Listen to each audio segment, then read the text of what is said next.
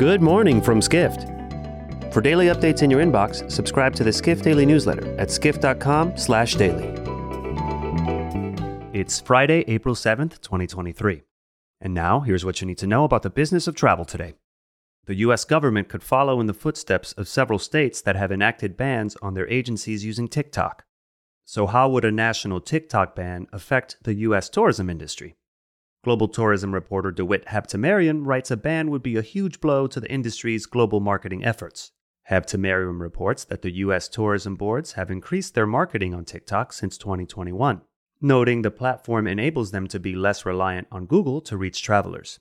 TikTok has over 750 million monthly users worldwide, but Habtemariam notes there's a push to ban TikTok in the U.S. due to concerns about its connection to the Chinese government and potential risk to U.S. national security.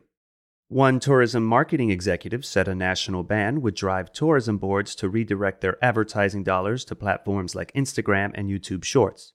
Habtemariam adds that destinations would lose insight into the experiences of international travelers, which would hamper the U.S.'s efforts to make a full tourism recovery.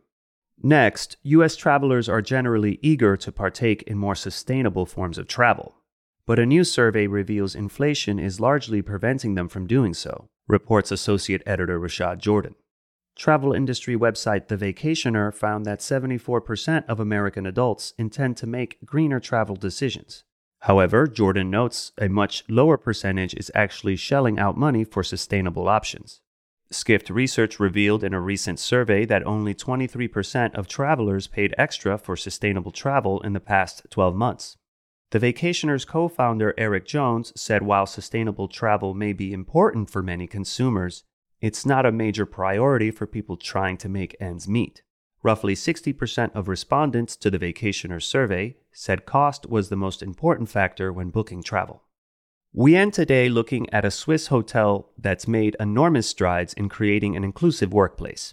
Contributor Leslie Berry profiles the Martigny Boutique Hotel, where 2 out of 3 staff members have intellectual disabilities. 40 of the hotel's 70 team members come from a foundation supporting people with intellectual disabilities. While Berry writes that the Martigny takes pride in its concept, the hotel's director, Matisse Munoz, said its main goal is to provide guests an art-themed experience with comfortable rooms. The Martigny is home to artwork created by people with intellectual disabilities. Munoz acknowledged that his role at the Martigny has presented him with challenges he hasn't experienced before, but he said it's been rewarding in part because team members are less self-conscious about expressing their happiness. For more travel stories and deep dives into the latest trends, head to skift.com. To find these stories and more insight into the business of travel, subscribe to the Skift Daily newsletter at skift.com/daily.